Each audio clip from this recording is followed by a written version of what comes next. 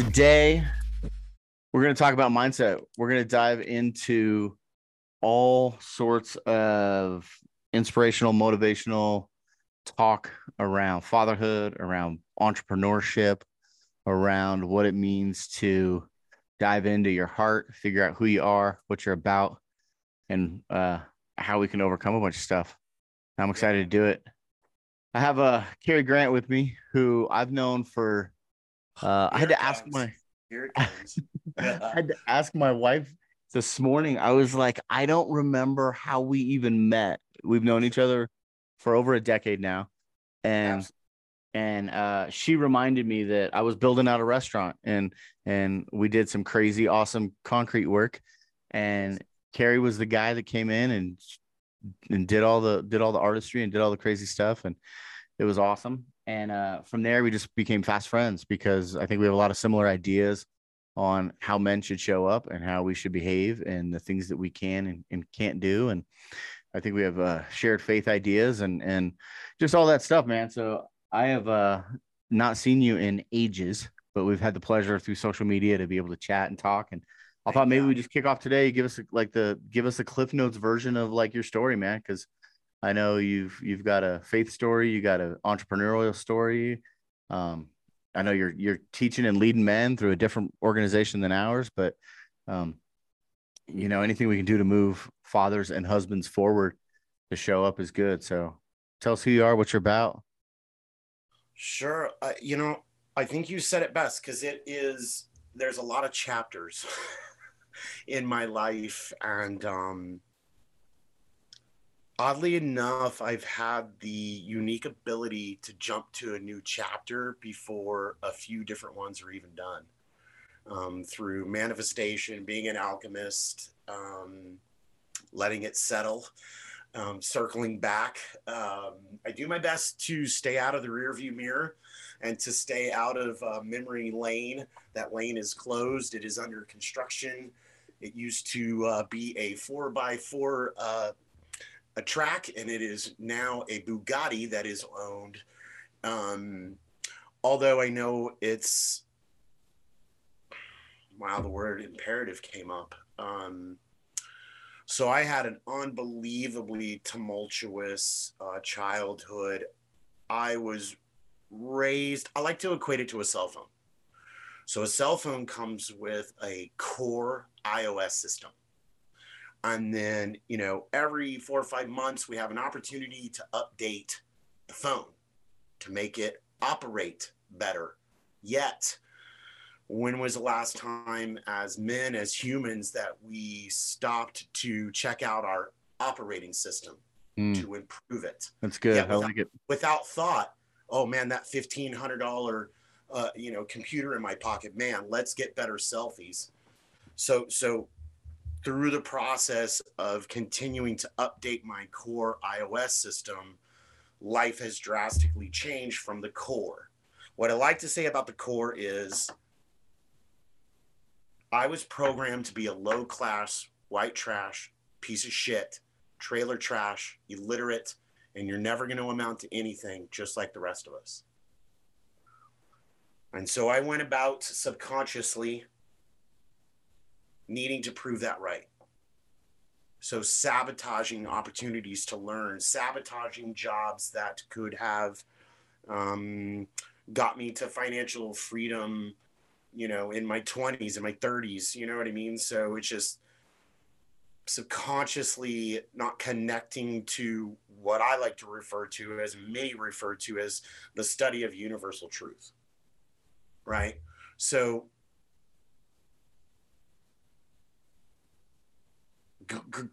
growing up, I had three different sets of parents.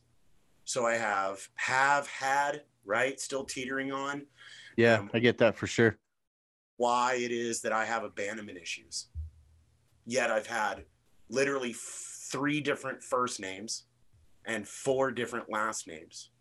Now, as an asset, as an adult man, I can perform, I can adjust, I can be a certain way to be palatable and to be potent with whoever I'm standing in front of. whether that's an 85-year-old Black Southern woman or a 20-year-old skateboarder. So as an adult, I have an appreciation for my ability to adapt and be a chameleon. Yet I know that there's a shadow and a scar involved in that beingness. I've figured out how to shake hands with it and utilize it as a tool so that I can be multi faceted at any one given time. I've also find it pertinent to, I have the ability to walk with kings and I can absolutely sit with paupers. Yeah.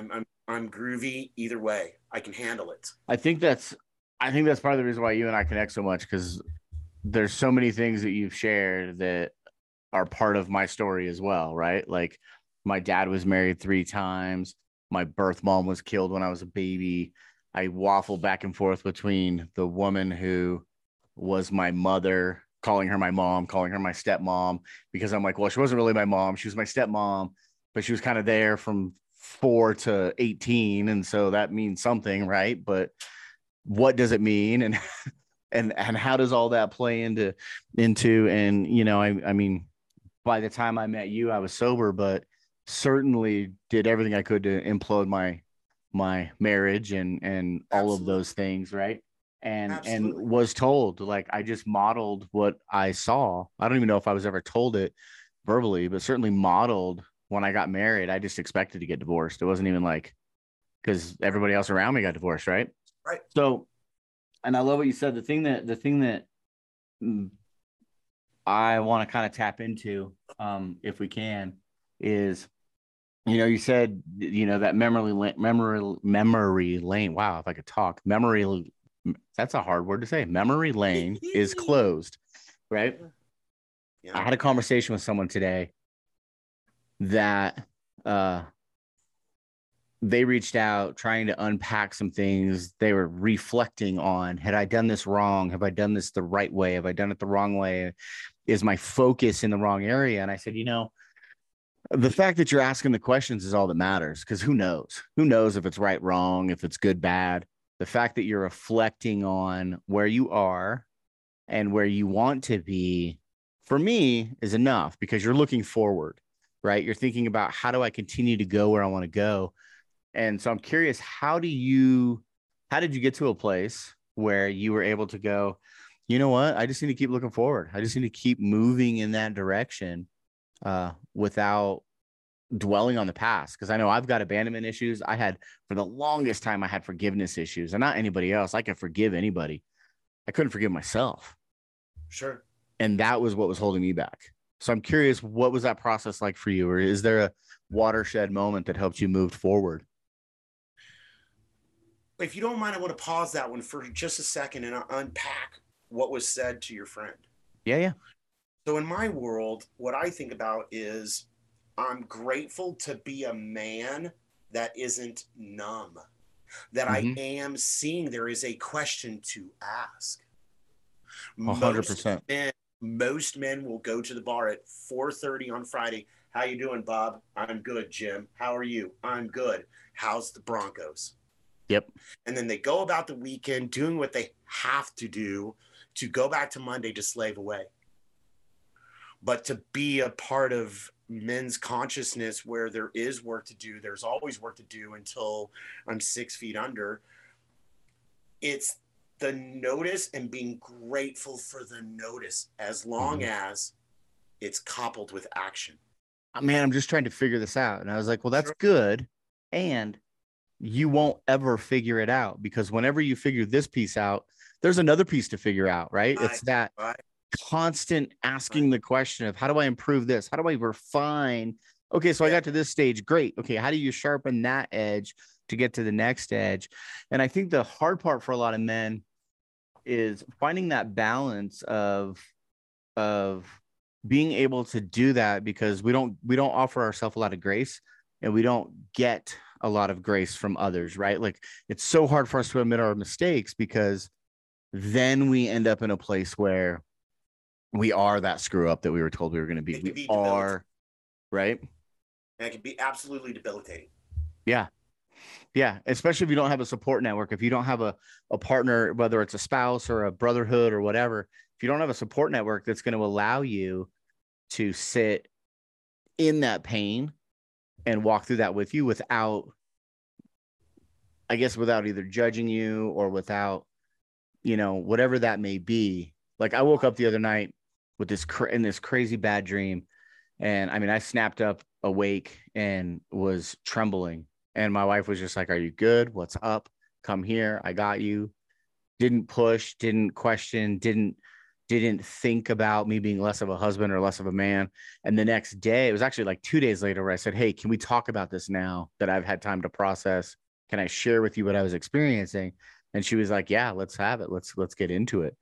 And I think so many men are afraid to even walk down that road because they don't have that space, like you said. I can absolutely agree. And I believe that me personally, some of my strongest growth, I've been alone. However, I brought diligence and vigor and veracity for a certain amount of time for the habit to change. And sometimes without accountability, sometimes without having someone to be in the foxhole with me. So, as much as I believe that it's a nitrous shot, I believe with the right tools and techniques applied, a man could do it on his own. It just would be a lot harder. Sure. Right?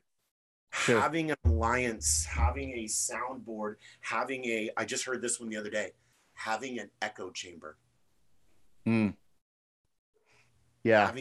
Having mirrors, having men that are willing to be intimate, into me you see, intimate, into me you see. Yeah. To be vulnerable without being chastised for the starting line. I'm at the starting line. I just figured out there was a race. I got it. You're in the middle of it. Got it. You're actually at the other end. Okay. Cool. My journey's starting. Yeah.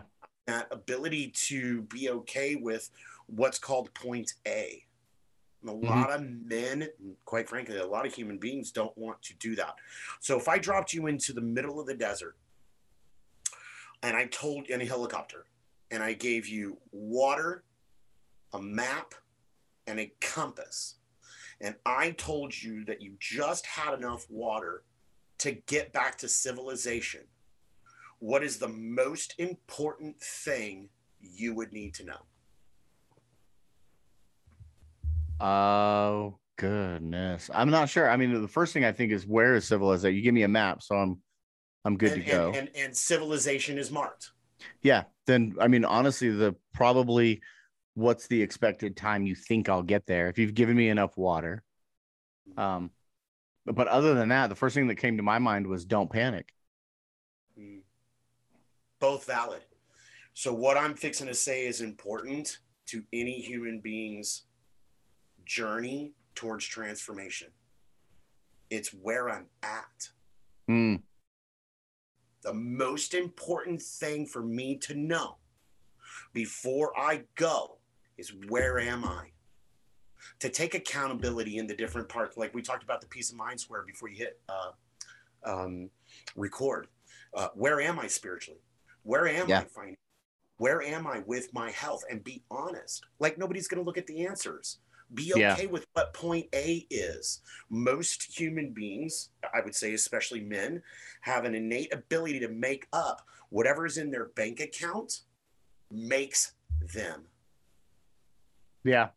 That there's some kind of transgression towards our spirituality, towards our health, that we can make up by having money. And what a travesty, what an impairment that is to, where am I? Yeah. And I'll be okay with it. And the journey can be, you can get back to civilization with enough water. It's where you're at. I think that's really fair, because I've heard a lot of conversations around, when we talk about like fatherhood or being a good spouse, it's one of the justifications for maybe a lack of presence or a lack of emotional awareness or emotional intelligence is, but I'm a great provider. And it's like, well, And that's the equivalent to like what's in the bank, right? Like I work hard, the bills are paid, I put food on the table, and I've made conscious choices to not generate more income in Mm, lieu of mm, I have time freedom, I work from home, I've turned down work to stay home. And there are yes. times when I'm like, man, it would be easier if I just had a 50, 60-hour week job and I had a nice 401k and I had all these other things. But I have, at this stage in my life, I have a 4-year-old, a 6-year-old, and an 8-year-old who I spend almost the majority of my time with. And when those girls are 10, 12, 14, 15, and they don't want to have anything to do with dad anymore because they're out with their friends, then I'll go back to work. Then I'll go make more money. Then I'll go figure out the next chapter. But in this season, but that's the thing that is for me. And it's the biggest regret you hear, right? Guys that hit their 50s, 60s, 70s, they're retiring, they're sick, they're at the end of their life, and they say, I wish I would have been there for more things. So I guess kind of the way I would ask that to you is how would you convince that 20, 30 something who is, because I mean, I don't know how, but I think we're roughly the same age. I'll be 51 at the end of March. Okay, so I'll be 49 in July. So we're right there, right? We're in that season together. And one of the things that I'm determined to do is to help young adults that 18 to 35 figure out that this lie they've been sold about making money and the material and all the things and figuring it all out is way less important than it is to be present, to know where they are, right? And to allow themselves that journey without selling themselves short, and how they can be present for their spouses, for their kids, for their families, because you can't get that time back. Well, all right. So let's. What comes to mind is this. So if you take the peace of mind square, there's four sides, right? Mm-hmm. The spiritual, right? So imagine it like this, John, right? This young kid you're talking to. Your what's your dream car? What's Okay. your dream car? Me, Yeah. International Scout. Okay. What is that? I have no idea. It's like a version of an old Ford Bronco. It's like an Okay. old Okay. four-wheel Perfect. drive off-road. Perfect. So I want you to imagine that car. And that car has four tires. Now, I want you to imagine one of those tires is a low profile 100-spoke Dayton from a lowrider car, right? And then Mm-hmm. one of them, one of them's a monster truck tire, and one of them is a Prius tire, and then the last one is let's just say the last one's flat. Now, your dream car, sugar beans.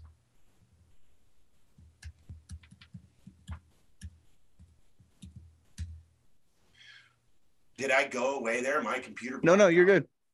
Wow, my computer I had to sign back in. So how well is your dream car gonna ride with those four different tires? Yeah, it's obviously not going to. It's going to be off Not balance right. if it even Perfect. moves. Yeah.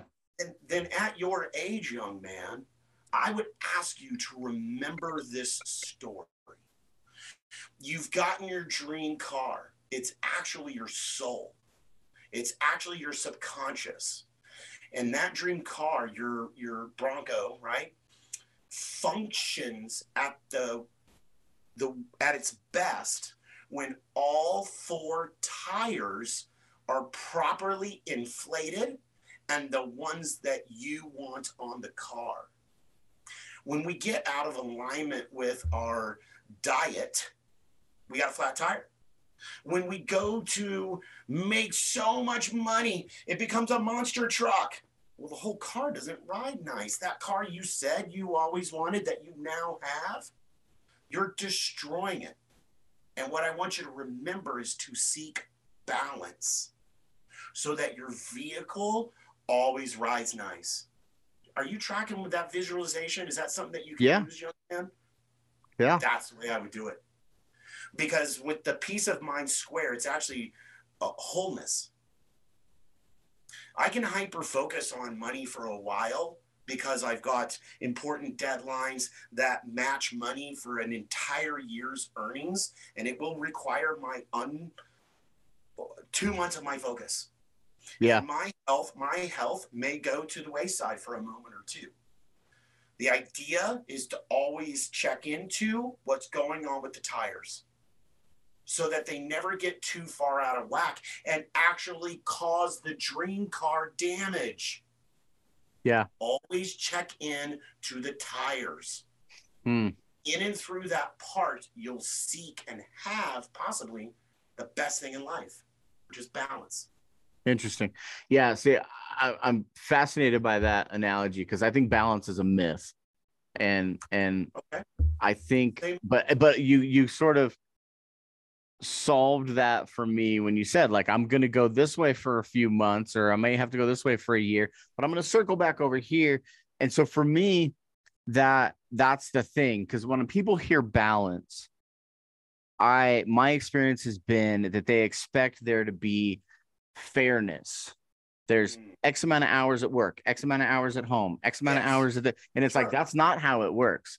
You're gonna have to, the pendulum sort of swings around, right?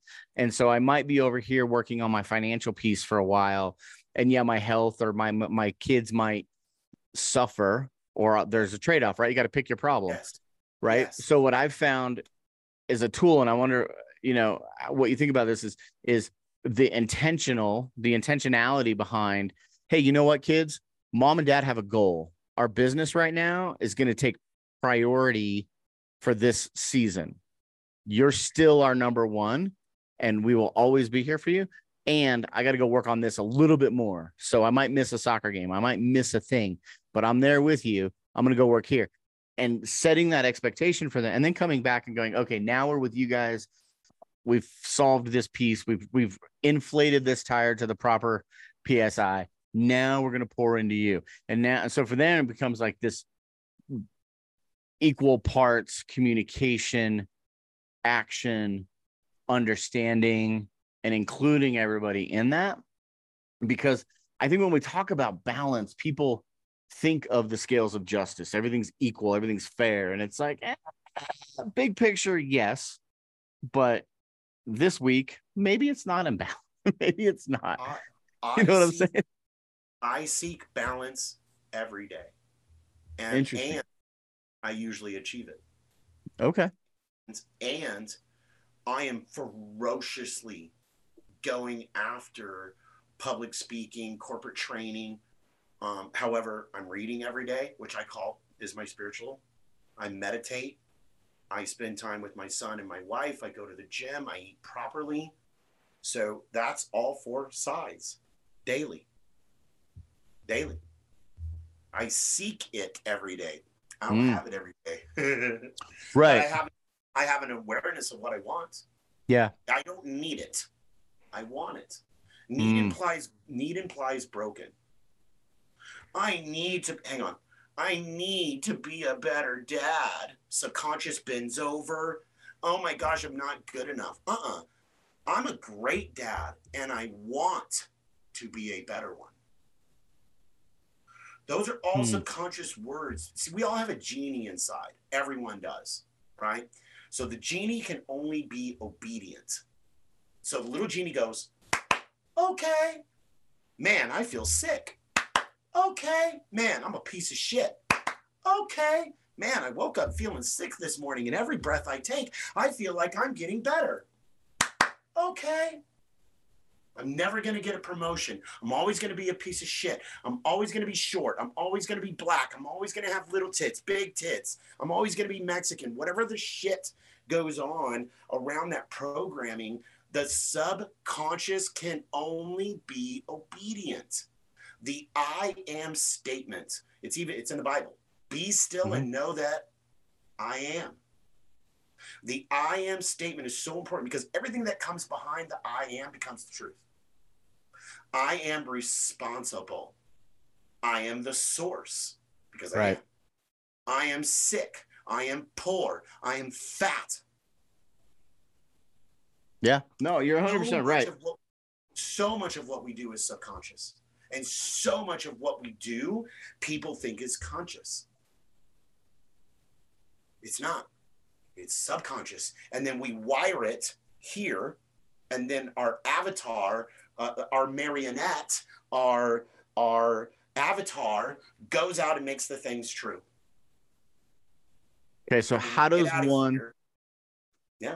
So how would you walk someone through? Because I 100% agree with you. And in my own recovery and in my own journey, in many ways, what I've had to do, and I notice, I know this isn't a phrase that you love, but the fake it till you make it, right? Like, I don't subscribe to that necessarily.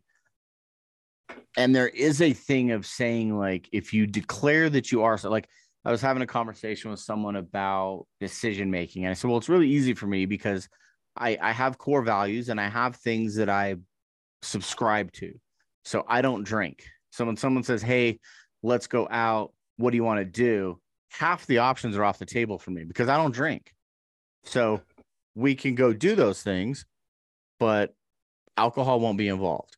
Or I don't smoke. I don't do this. I don't do that. Right. Like, I have boundaries for myself. So that helps.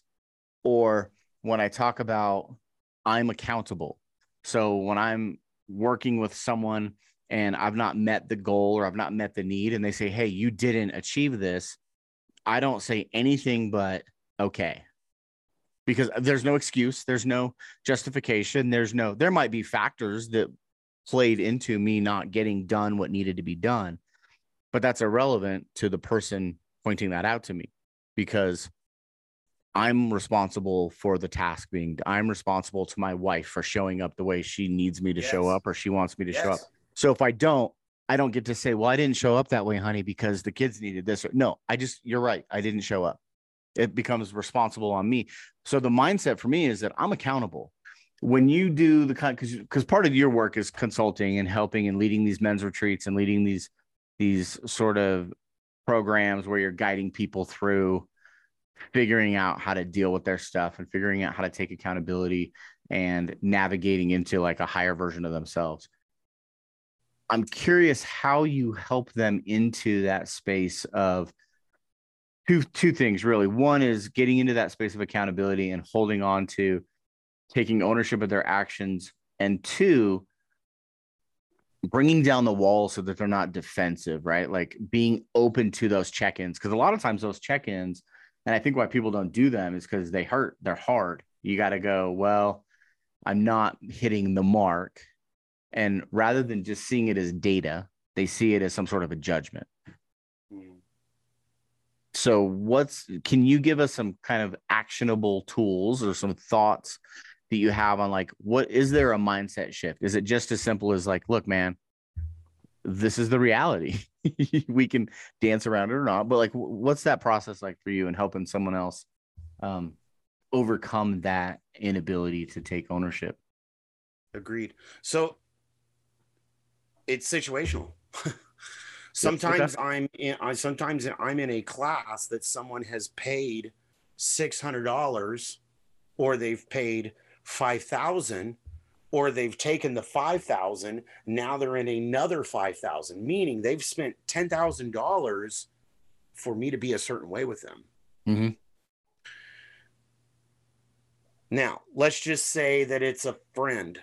Let's say that I want to be intrusive in any one of those classes, or it's just a phone call with a friend, right? So are you open to some feedback? Are you open to some judgment? Are you open to a different point of view? Are you open to, like when you said those things, I had a few things go off for me. I kind of had some tools. I kind of had, some of it was feedback. Some of it was need for clarification. And I was wondering, Were you wanting, so what did you want? Did you want me to be a committed listener? Are you throwing up? Are you wanting to have a conversation that could shape reality different as a result of some maybe judgment? I'm not so sure. Yet in the moment, I'm absolutely sure if I'm judging or not.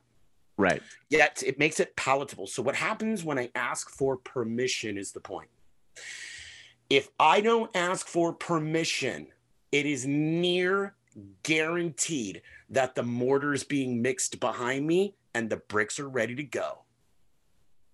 And that's at the subconscious level.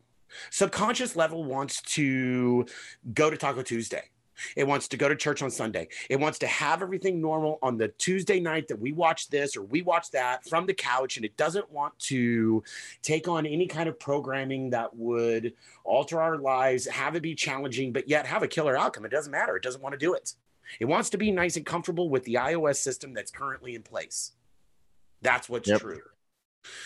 It takes discipline and rigor and notice and appreciation when a tool, a technique, a notice of how someone is being, how I am being, for me to want to do something about it. It must be coupled with action. So ask for permission. I love it. If they say no, great. I'm really glad I asked. And when you're ready, if you want a point of view or some feedback, I promise to be gentle.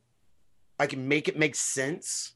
And I'd love to have an opportunity to support you in what I think you're saying, which I totally know what they're saying. Right. It's being approachable. Well, I got some stuff I could tell you. Whoa. Subconscious just went, whoa. When people are being intimate without permission to be a certain way with them, and all of it, once that conversation switches, it's all subconscious. And I better be ready for war because their subconscious is ready for war. To stay numb, to stay nice and phony, to have liberty but not freedom, or have freedom but not liberty. To have what they think they say they want, yet these other areas are in decay. So it's asking permission. I like it. Now, I like it. What I also would like to be abundantly clear is what I study is universal truth. Right? You ever heard that? Universal truth? Oh, yeah. You heard it. Yeah. The way I like to describe it is this. If I took the Bible and the Quran, and then all the other Bibles and Qurans for all the different dogmas and religions. Sure. A lot of them say the same thing. They say it a different way. So what that is, and bring it below, is called universal truth. The rules to being a great human being, to live the life you say you want to live before you're taken home. Before the dash happens, which is the most important part of your tombstone. Right. It's the dash in between the dates. So I study universal truth. That keeps me away from people's religion, whether they're Christian or Hindu, or they believe that green M&Ms is the thing. Cool. I'm talking about what connects us all, which is universal truth. Super conscious, right? So what I study is already inside of everyone. I'm drawing it out of them. Educo. I'm not putting anything in. I'm pulling everything out before the programming. Think about this. When you were, let's go 4 years old. Okay. And there was a cookie jar at the back of the counter in the kitchen. Big counter. If you wanted the cookie jar, if you wanted the cookie, would you get it? Sure. Assuming that you had permission. Sure. Right? So you push the chair up, and then you get this old thing called the Yellow Pages, or 2, because you still weren't tall enough. And then you would crawl across the counter because you weren't big enough, and you'd open it up and you'd get the cookie because you were capable. We're all capable. It's the programming that we get handed. By the time we're 8 years old, we will believe in 81% of what will run us for the rest of our lives. Mm. We can't afford that. Daddy's got to work. Not a lot of Mexicans get out of this hood. You're too short. You're too shy. The programming gets set, and none of it is true. So when I work with people, I'm not putting anything into them. I'm pulling it out. I'm getting them back to their point A. So I guess then if we're pulling what's in them out, we have to do something with that programming, right? So yes. Is that throwing it away? Is it, and then obviously, like, you know, if I'm unpacking all of this programming, I'm certain to feel some sort of way about it. I'm certain to be mad or frustrated or disappointed in parents or teachers, right? I have a friend who refers to it as mother, father, teacher, preacher, which is typically where most of the programming comes from. So I've sort of adopted that. Is you know, you're talking to somebody, you're like, okay, well, that came from this person, that came from, you can kind of tell where it's coming from, right? But I guess the next sort of piece of that evolution becomes, for me, the question of what do I do with that programming, and or how do I navigate what that programming maybe makes me feel, right? Because now I've got like all this stuff to deal with, and most people don't have the ability, and I don't know if it would be healthy if they did, to just put it all aside and leave it at the side of the road, right? Leave it on memory lane, which I still can't say in one shot. So what do we do with all that? Lot to unpack there. Yeah. So a big tool is nothing in life has any inherited significance. We actually assign it. We make it good or bad. And it's not good or bad. It's an event.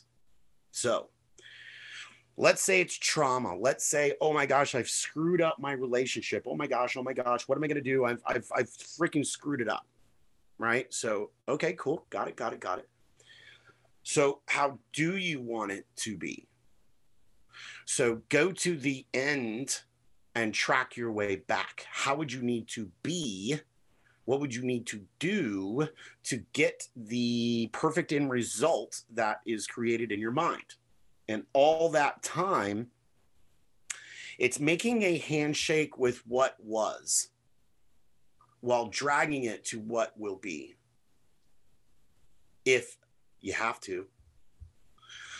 So, like, for me, I'm supposedly ADHD, and some people look at that as a hindrance. And for me, I utilize it. I'm actually thankful. I make a handshake with it. What's done is done. We all got locked in the glove compartment at some point. Got it. Now what? And having enough, I'm really wanting a different word in my life, but discipline and rigor to stay focused, stay vigilant, stay gentle, stay aware. Is that true anymore? No. Am I heading the right direction? Yes. Yeah. Baby steps to greatness. Remember the movie What About Bob? Bill Murray? I remember it as a movie. I don't think I've seen it. One of my favorite all-time comedies. And it's all about baby steps. It's that first rung of the ladder. Making too big of a jump can actually make the journey difficult. It's like people going to the gym at New Year's and they're just decide they're going to do an hour-and-a-half cycle class. Right. And then they quit. I knew I was old and fat. No, go to the parking lot for a week and go home. Yeah. Go inside for a week for 5 minutes. Right. Walk around the block. A habit and acknowledge it. Have you read Byron Katie's book Loving What Is? No, never even heard of it. I'm not a big book reader. Yeah, it's a fascinating book, and the only reason I bring it up, book right now. The reason I bring it up is there's the concept in Loving What Is centers around becoming a lover of reality. And what she presents is a process that she calls the work. And there's a couple of questions that are involved. But essentially, it is what you just said. The thing that happened is just an event. What we get wrapped up in is how we feel about the event. And it's not a new concept. I mean, the Stoics would say, there is no harm except the harm that you attach to it, right? It's like, my dad did X. Okay, well, your dad did that. What does that mean? Well, it means he didn't love me. Well, is that true? No, of course not. You know that your dad loved you. He maybe had ways of showing it that were inappropriate, or maybe he didn't know what to do, or whatever. But do you have evidence that shows your dad loved you? Of course I do. Okay, well, so that thing that happened was just a thing, right? And I love the idea of kind of having a handshake with it. Like there's sort of, for me, there's a visual of like, we're done. We made a deal, right? The contract is signed.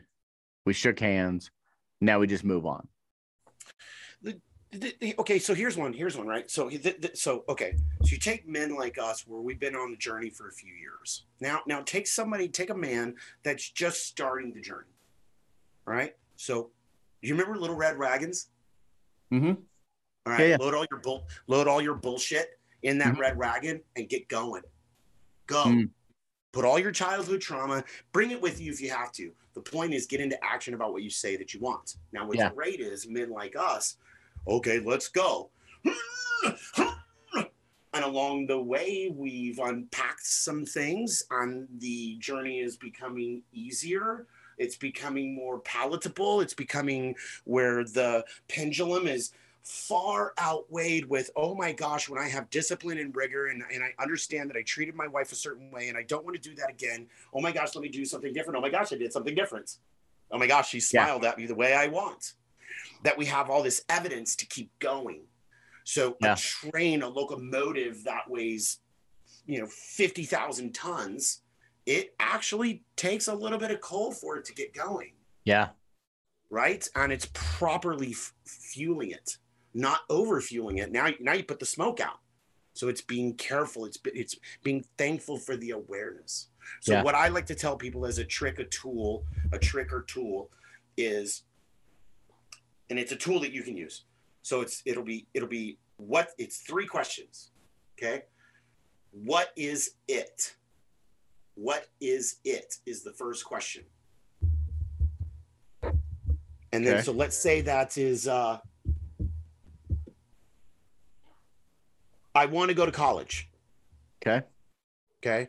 So then the next 2 lists are, what's at risk if I don't? What's at risk if I don't? And what's at risk if I do? I want a divorce. I want to open a new company. Okay, what's at risk if I do, and what's at risk if I don't? So keeping a small journal, and then nowadays in our iPhones, create a note. And literally just be honest, be intimate, be vulnerable. Nobody else is going to read the list, so be honest. Right? I want a divorce. Nobody's reading that. Yeah. Right? Be honest. So by being honest and being alone and maybe not having anybody in your foxhole or an echo chamber, you'll find out which side. You blow the smoke out of the room, and then you know what to do. And any man or woman can take that tool every day if necessary, when it's not comfortable. I have split personality because I was abandoned. Cool. Yeah. So I can stay in that, or what's at risk if I don't? I don't meet new people. I stay sheltered. I stay protected, but I don't have a lust for life. Yeah. Make that list somewhere around, 10, 20, 30 answers. The hard truths could start coming out, if not before that number. Yeah. I like that. Tool. That's good. That's good. It's a good tool. And I think, No. Okay, here we go.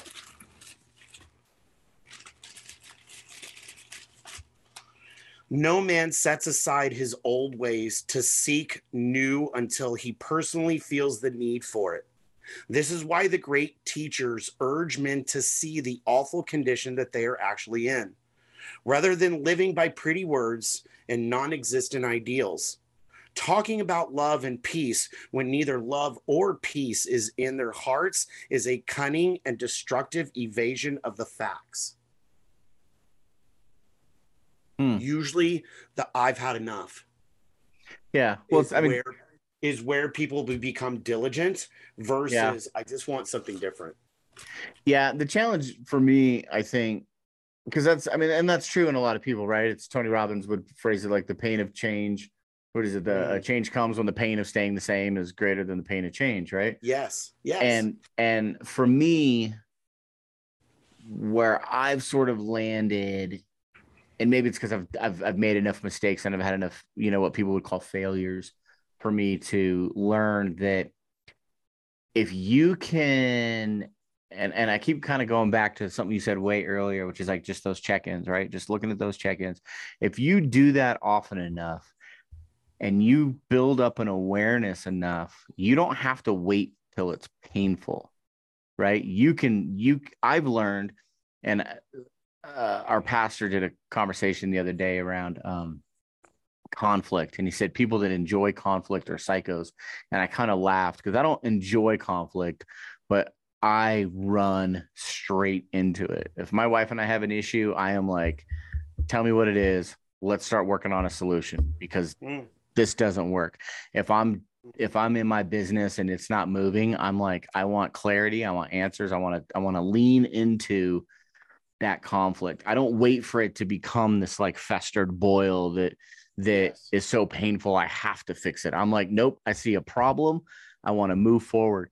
And I really want conversations like these to sort of inspire other people who are dealing with that stuff to understand that, like, if you can get your mindset into a place where you are not afraid of the conflict, you don't have to enjoy it, you don't have to welcome it, you certainly don't have to go searching for it or creating it like I did in my 20s. But if you can identify it and be more like the bison, right? Like, if you remember, like, Into the Storm, the concept, like, most animals will run from a storm knowing the storm is going to eventually catch up. Bison are one of the only animals that will actually go headfirst into the storm because they just intrinsically know that if they go into it, they will get through it faster, as opposed to trying to run from it.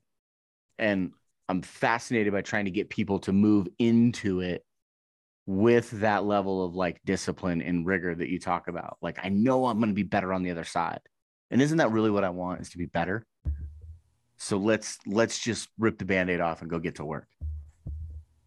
Yeah. And a lot of it is framework. So when I coach, when I facilitate, it's being very careful with armament words that can be weaponized. Let's peel the Band-Aid off. All right. Let's rip the Band-Aid off. Excuse me. Right. Sure. So do you know what success is? I think it's different for everybody. I just saw it on a meme the other day and I love it. I keep saying it to make sure I memorize it. Success is going from failure to failure without the loss of enthusiasm. Okay. I would agree with that. Ooh. Good definition. So with bison, a lot of my stuff is around eagles, right? So that's my eagle ring that I wear. And so eagles will actually fly into the storm to go play. To go play. At some points in an eagle's life, he must smash his beak off to eat, because it grows like a hoof on a horse. Yeah. Okay. And they literally have to go through the pain and break that beak off to continue to live. Really? I didn't know that. Yeah, eagles are little bison eagle trade there. All right. Yeah. I dig it. The idea of a lot of times with people is learning how to be grateful for the notice, be gentle, kind, and courteous in the growth, as long as it doesn't actually stop the growth. Because some people can be so nice and courteous and give people a soft place to land that there's no fire, there's no electric shock, there's no need. Well, you're just going to head towards divorce. Yeah. So it's being gentle, kind, and courteous around what I'm aware of. I don't want to speak to my wife like that again. Okay, what are you going to do about it? I'm going to look up a tool. Nowadays, you can look up tools on the internet, Yeah. like it's right. Yeah. Book referrals. Yeah. I think that's the glory of this day and age, is that, you know, my upbringing with my own father and the own stuff, like in my 20s, I was angry with him and I was disappointed in him. And then I started having my own kids and I started to realize how ill prepared I was for parenthood and all the different things. And where I'm at today, if someone were to ask me, like, my dad and I have a great relationship. You know, we talk often. I was just in town and saw him, and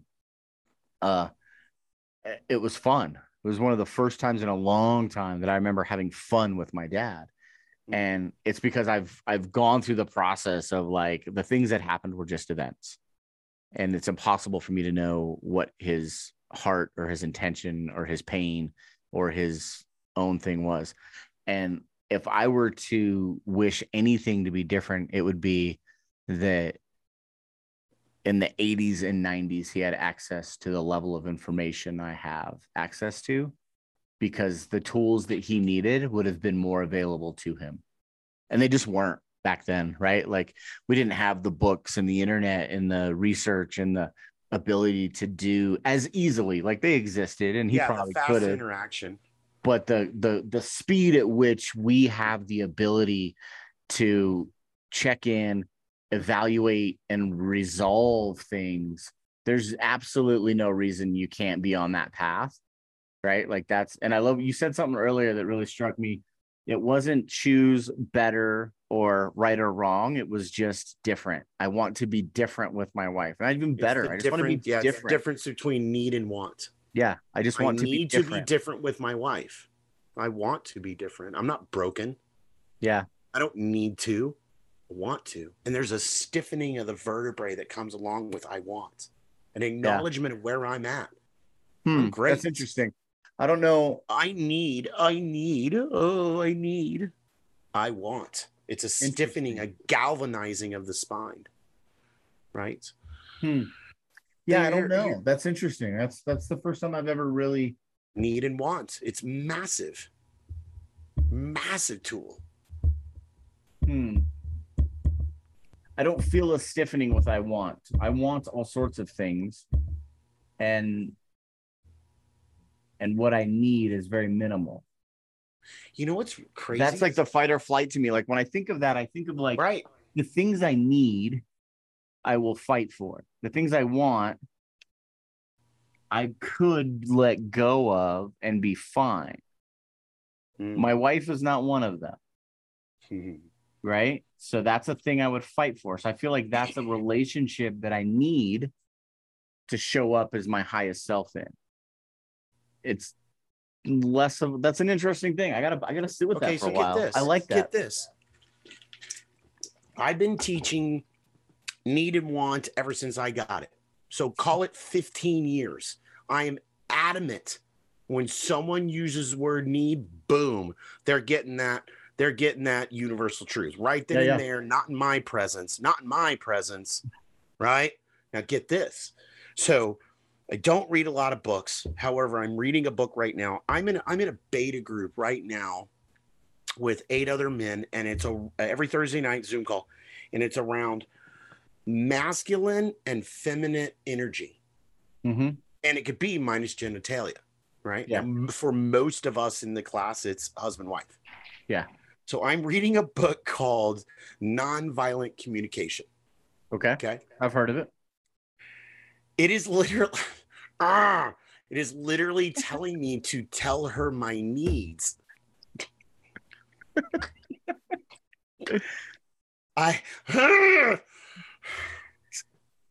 Now here's what's crazy. I'm utilizing it. I'm surrendering.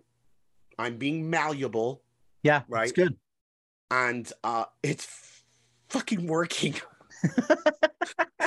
It is driving me nuts, man. Yeah, I love it. It's driving me nuts. I love it. Yeah, there's yeah. No, I mean, it's great because it goes back to the onion checking layers, in, you know? but it's going back to the checking in, right? It's you being able to go, okay, here's somebody, because I'm assuming whoever recommended this to you or put you in this group, you trust, you respect. Absolutely. And so you dive into that, right? Because there has to be that trust buildup, right? And they probably in some way, whether it was directly or indirectly, asked your permission to lean into you, right? You've surrendered to them enough times that when they say, hey, read this book or join this thing, you're like, okay, I'm in.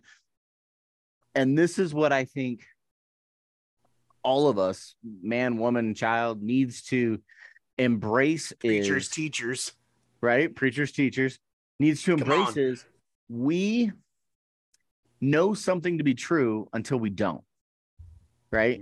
And one of the worst things we could ever do is say that I'm not teachable, right? Like, I think that's the beginning of the end for anybody. So, like, mad respect to you to have been teaching this concept for 15 years and then to be shown a different way, right? And in some ways, maybe it's semantics, but I think words have meaning. So some people might say, oh, well, it's just this, that, or the other. But lazy people. I think words have weight and they have meaning.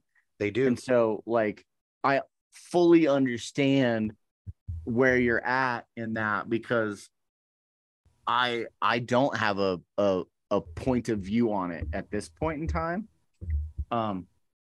But I have been in other places with other things where my point of view has been challenged, and I've chosen to surrender. I've chosen to be open, and I've learned from that experience and went, man, I had it wrong.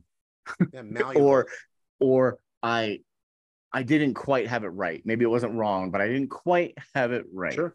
It's the onion layer. Yeah. And 10 years from now, you'll get a new layer. I'm sorry. I find myself to be one of the best self-cleaning ovens I've ever met. I also find myself to be one of the clearest communicators that I have ever met. You know what I'm going through right now, brother? I am figuring out that I learned tools to be more powerful, to be more palatable, to be more potent, to be more of contribution, to make my time count when I'm being of service to another human being. I've learned the tools, but I didn't heal the wound. So I'm not actually being it. I'm just utilizing some tool to, and I'm not saying it's wrong, but it's kind of like that bringing along the red wagon. I've got a big feeling I'm fixing to do some unpacking of some very tightly put away stuff with my mom. So you think that those tools have been masking symptoms? I do. And not really getting down to the root cause or giving you the space to really. I do. Interesting. So that's good. Say it a different way. When I started, I did 3 years study on being approachable, because I have a lot of stand back until you know who I think I am. And you're not going to hurt me. That's what the tattoos are. That's what the big bravado's about. Stand back, because I'm not going to get hurt. I'm not going to get abandoned. That ain't happening. So I did 3 years of being approachable. When I figured out that my next evolution was this, I had this really benchmark moment where I'm like, why is it I can be so groovy with Keith and I can say great things, to be of service, to be of contribution, and in my mind, I'm pretty toxic. Why don't I have peace? What's with the show? Now, I'm okay with the show. You got to hear me. I've been of contribution to this planet for 15, 20 years. I'm not going to go back and go into regret. However, about 5 years ago, I really started to notice, why is it good enough for the people I'm working with, but I want that. I don't want to be blowing 50 cal rounds in my head. Yeah. They may not be coming out of my mouth, but they're doing damage for me. I'm so outward focused. Interesting. And now I'm in this spot because of this class, because I'm learning how I communicate to my wife, how I've actually made her my mom. Interesting. I've trained her subconsciously to treat me the way my mom treated me so that I can keep that pain going. I have acted in ways that are not masculine. And what's great is I didn't know. It's not like I knew and I kept doing dumb shit. I'm learning stuff I didn't know, which is Mm. so cool for me because I think I'm all of this and all that. And quite frankly, I am. Yeah. And to have a spot where I'm a novice, I'm a preschooler, I'm seeing the value. I've been married 9 years and I've got some work to do. Yeah. And if I had 9 years to do that, then I've got 9 minutes, 9 hours, 9 days, 9 weeks, 9 months, 9 years to set back some trauma that I think I've caused. I've taken away subconsciously my wife's opportunity to be feminine because she didn't trust me to be masculine. So she put pants on. And I'm in this unbelievable spot where I'm peeling back another onion layer. I'm realizing what I just said, where it's like, is it a mask? Am I really still effed up from all the stuff that my mom did? Did I pack it away so tightly that I'm petrified to unpack it? Yeah. Or am I going to do what I've asked people to do for 20 years and take myself on? Yeah. And have the vulnerability to step into. So I was thinking about counseling, and then I heard of this because of the class, and now I've talked about it with other people. I think it's called EMDR. Yep. Where So Yeah, when I get home from MLS, I'm stepping into that. I like the way it sounds, and for our viewers that don't know anything about it, my very naive understanding of what it is I go into like a therapist and I get some light electrodes connected to my head, mostly frontal lobe. And then I go into some type of story about something my mom did to me or I experienced about my mom or my childhood. And then through a series of questions, the therapist, the technician, can lightly zap, and then it literally rewires my thoughts around it, and it's over. I did a seminar where I went in knowing at my core that all my problems were mom problems, mother problems, mom issues, all these things with my mom, birth mother and stepmother. And then through this process and this exercise that we did, I absolutely lost myself as we went through that process with my dad. And I came to this realization that I had no idea that I was so angry with him and so disappointed. And like, I was in a ball sobbing on the floor. Like I would have never said I had father issues. And I was in my 40s when that happened. And it's like, how do we go through this much of our life? Because like you, I've learned a lot of tools and I've done a lot of work and I've done deep work and there's always these layers. And this is the thing, is the vulnerability of being able to say, and I won't say that you're broken because I don't think I have a right to say it to anyone. I do think that we all have baggage that we have to clear out somehow. And for some of us, that's through prayer and meditation. And for some of us, it's journaling it all out and burning it, or it's all these different tools, right? EMDR is a great tool.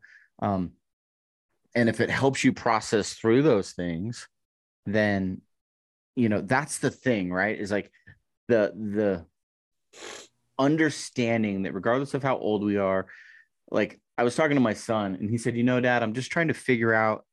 He's like, I've never been in this position before. And he's 23 and he's working through young adult stuff. And I said, honey, I'm 49 and I've never been through this before. And I won't be through tomorrow till I hit tomorrow. And I won't be through next year till I hit next year.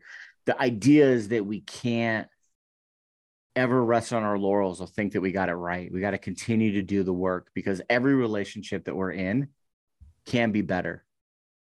right? And that's the thing that I have so much respect for you, and it's part of the reason why I'm so grateful to have met you and to have you in on this podcast and to be able to unpack these things is like you have contributed for decades. And how many men have gone through the programs that you facilitate? I mean, thousands. And For sure. It's average 100 guys a class 3 times a year. and that can't be undone. And yet you're still you're still going, oh, wait a minute. There's this other piece. There's this other piece. And there's this relationship that I value, that I want to get better. I think where so many people get it wrong is I want my marriage to be better. So I'm going to tell my wife all the ways that she's got to get better. No, Oops. I'm going to do nothing but work on me and honor her. And in my experience, when I made that mental shift and just decided to be responsible for me, I got better. She got inspired to work on her and vice versa. And now it's this contest of like, who's going to be, it's this contest of submission. Who's going to be the better spouse? Beautiful. And that's what I want, right? I hear you. Okay. So even before I had, cause I have a 6-year-old son, right? Even before I had my son, people are like, what's the most important thing to you to teach him, to instill in him, to demand command of his beingness? And it's simple for me, and it's still the same, is to have him be responsible for his words, his action, and his outcome. Because he's the source and he's responsible. My son at 6 years old was sitting at the dining room table like a week ago, and he was running his mouth about something, and then he goes, oh. And I was like, what was that? And he goes, I was fixing to give you an excuse. Mm-hmm. My want is to play chess with my son so that he plays chess as an adult. Checkers is a lot of fun. It's a lot of fun. And I want him to be a child. And yet right now, my wife doesn't completely understand the way I'm training him. I'm not really going to get the result right now. I'm not really looking for it. Mm-hmm. If I'm a certain way, because by the time he's 8 years old, it's 81% of his core training. So he just stepped into his training from 6 to 8. Yeah. There's a study called Love and Logic. Love and Logic is the biggest one on the planet to teach your children how to be responsible through love and logic. Interesting. So he just stepped into 6 to 8. Her job is to have fun with him. Excuse me. Let me back that up. She has lots of jobs. One of her jobs is to have fun with him and love and doting. And my job is to teach him, meld him, mold him into a functioning man in our society that can contribute, treat a woman and or a man with respect, be loving and kind and courteous, and make a difference on the planet. Yeah. And so there's times where she's not so much anymore because the fruits of the labor are starting to show up more. And it took a couple of years of constantly putting into him what I expect. And now it's coming back. I love chess. Chess is fun. And here's the thing, just like what you were saying, to kind of roll that back the way you were saying it. I'm not done learning until I'm dead. Once I surrender to that, my life becomes so much more manageable because I can just stop the beat up, the preconception note, the thing that I think I know that I know that I know that I know. Well, do I? And always being open to and always being malleable to something new and or different to have a better life until I die, period. So it becomes, when I start to have enough evidence of this is the way my life could be, and I'll remind you, I was a drug addict sleeping in somebody else's car, a loaded gun. You know what I mean? So I've got a lot of evidence to keep going. It's the little engine that could. It's the want and the desire to actually do something different and get into application, get into action, get some people into your echo chamber, find someone that you can talk to intimately contact one of us, Yeah. put somebody in the same state. Take that time to people have, when my cup is full, right? When I focus on me, when I'm the source, when I am my number one priority, the cup fills and I fill other people's cups from the overflow. When I am responsible for filling my cup and learning and growing and becoming something different, what I learn, grow, and do something different overflows into my wife, into my finances, because I'm learning about finances. Mm-hmm. I've learned a lot about finances in the last few years. The different, so it's that overflow. Always contributing. What are we contributing? We're always contributing. What are we contributing? Yeah, that's great. Go ahead. I just think that's a really great place to bring this to a close, right? Like, what are we contributing? There's a theme running through this whole thing of, doing the work over a lifetime, not just, it's not one and done. It's not easy.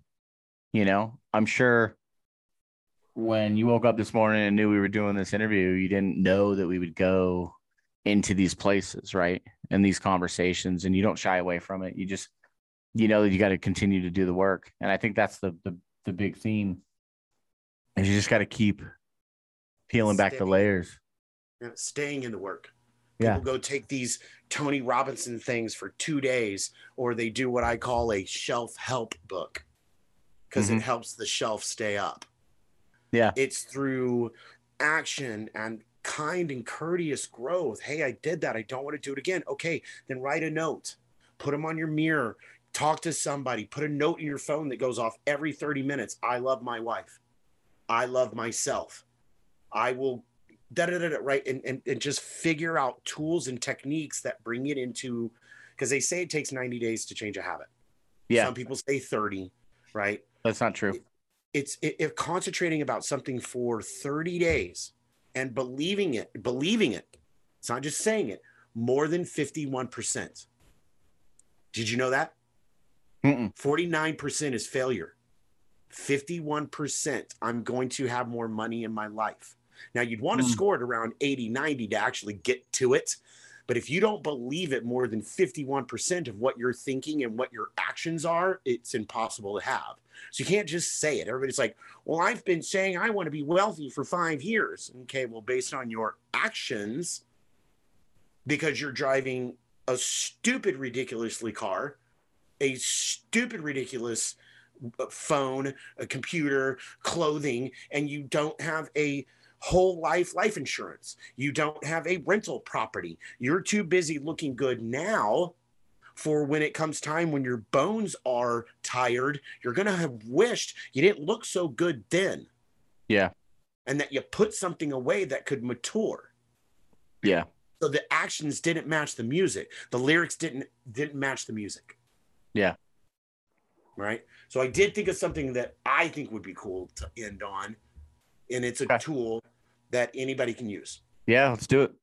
So you're doing so you're setting out on a journey because you notice something about what you're doing. What I'm doing. So I have it's an acronym. It's something that I was taught. So most men don't know what their anchors or their pillars are. If something goes down, where do I stand? And emphatically know what those are. Okay? So mine is an acronym, RICHR. RICHR. When I come from my anchors or my pillars, I have a richer life. And that would be respect, integrity, commitment, honesty, and responsibility. Richer. So I want to have a richer experience here right now. Okay, so coming to a close. Okay, so what I'm fixing to say is important because it's a visualization that you'll never forget. Let's see, what would be a good one? My son comes home and tells me that he is going to move to a nudist colony. Let's say that he's 18, 19 years old, right? Not 6. I'm going to move to a nudist colony, and there's an insurmountable amount of alcohol and natural drugs and orgies. Right? Okay. That's what my kid says to me. Okay, so internally, I may lose my shit because that is a lot of information to take in real quick. Yeah. So it's a boat. It's a boat out in the deep ocean. A boat in the deep ocean. The waves are doing this. The storm, the rain, the wind, the blistering things are rolling around on deck. That's about what's happening with my son, correct? Mm-hmm. Okay. It is. I'll tell you, it is. Yeah. So yeah, I'm with you. What's the job of an anchor? Gets dropped over. It's 100 foot underneath the water. I'll remind you, it's deep ocean. What happens 100 feet under the water? It starts to get quiet. Okay. It starts to get calmer. Yet the boat is still going crazy up here. All of the winds and all of the natural drugs and all the alcohol. And I'm going to leave, and we don't have cell phones. We're never going to call you again. My wife is freaking, and all this is going out. The anchor goes down another 100 feet. What happens? Okay, it gets quieter. It starts to get even calmer. It starts to get even quieter. Yet the boat is still doing the thing. Okay. Mm-hmm. Boom, boom, boom, boom, boom. It hits the ground. It's now anchored. At that moment, I can check into my anchors, my pillars.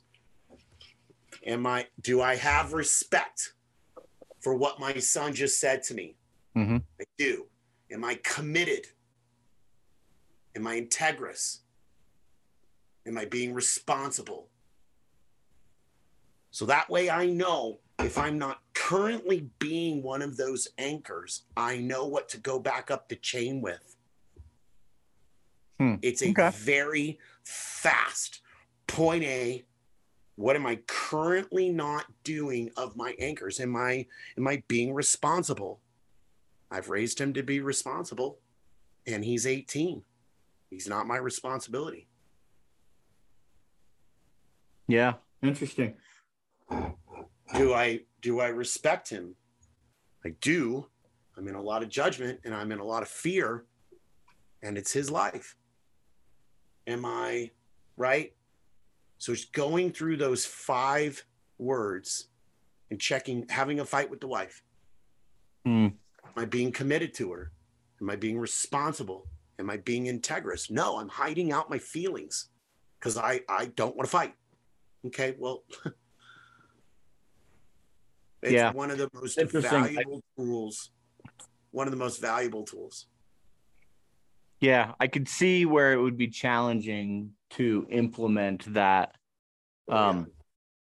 when emotions are high, when fear is involved, when all of these unknowns and there's a lack of clarity. So I would imagine that would take some training and some things, and that is the work, right? So well, and that's the thing. If my son literally said that to me, I would say, okay, well, that's a lot for me to process. I'm so thankful that you told me. That's so cool that you've told me your wants for what you're going to do next. And I think you've had some time to think that through and how you're going to tell me. And right now I'm processing an awful lot. Yeah. And I'm wondering if we could kind of pick this up, say 48 hours from now. Yeah. And I want to let you know, but I'm very thankful that you told me. That actually is a lot of feedback to me as a father. And in the moment, I got some stuff going on. Absolutely. And I wouldn't mind 48 hours to kind of, I don't know, unpack that for myself. And well, you need time. I mean, there's time and space, right? Like time is such a great tool. And to go back to your analogy, when you drop that anchor and it's going down 200-300 feet, 400 feet, that takes time. Yes, sir. To connect to those anchors and for you to be able to go, okay, now that we're anchored, let's check in. So I think that's the missing piece is it's the gratitude for the conversation. I saw a meme, or maybe it was, I don't remember what it was, but it said, my daughter sent it to me. She said, I want to raise my sons in a way that when something goes down, they say, let's call dad. He'll know what to do, instead of let's call dad. Let's not call dad because we'll just get in trouble. Right. Ooh. And it's like, that's what I want. I want my kids to be like, we're good. Cause I'm going to give them that piece that you said, right? Thank you for sharing that with me. Yes, sir. I'm grateful we have the trust. Yes, sir. You've had time. Now I'm gonna take a minute. Or a day or two, right? So good. Sure. So good, man. It's been an absolute honor so to rich. talk to you and to unpack. That is so rich. Yeah.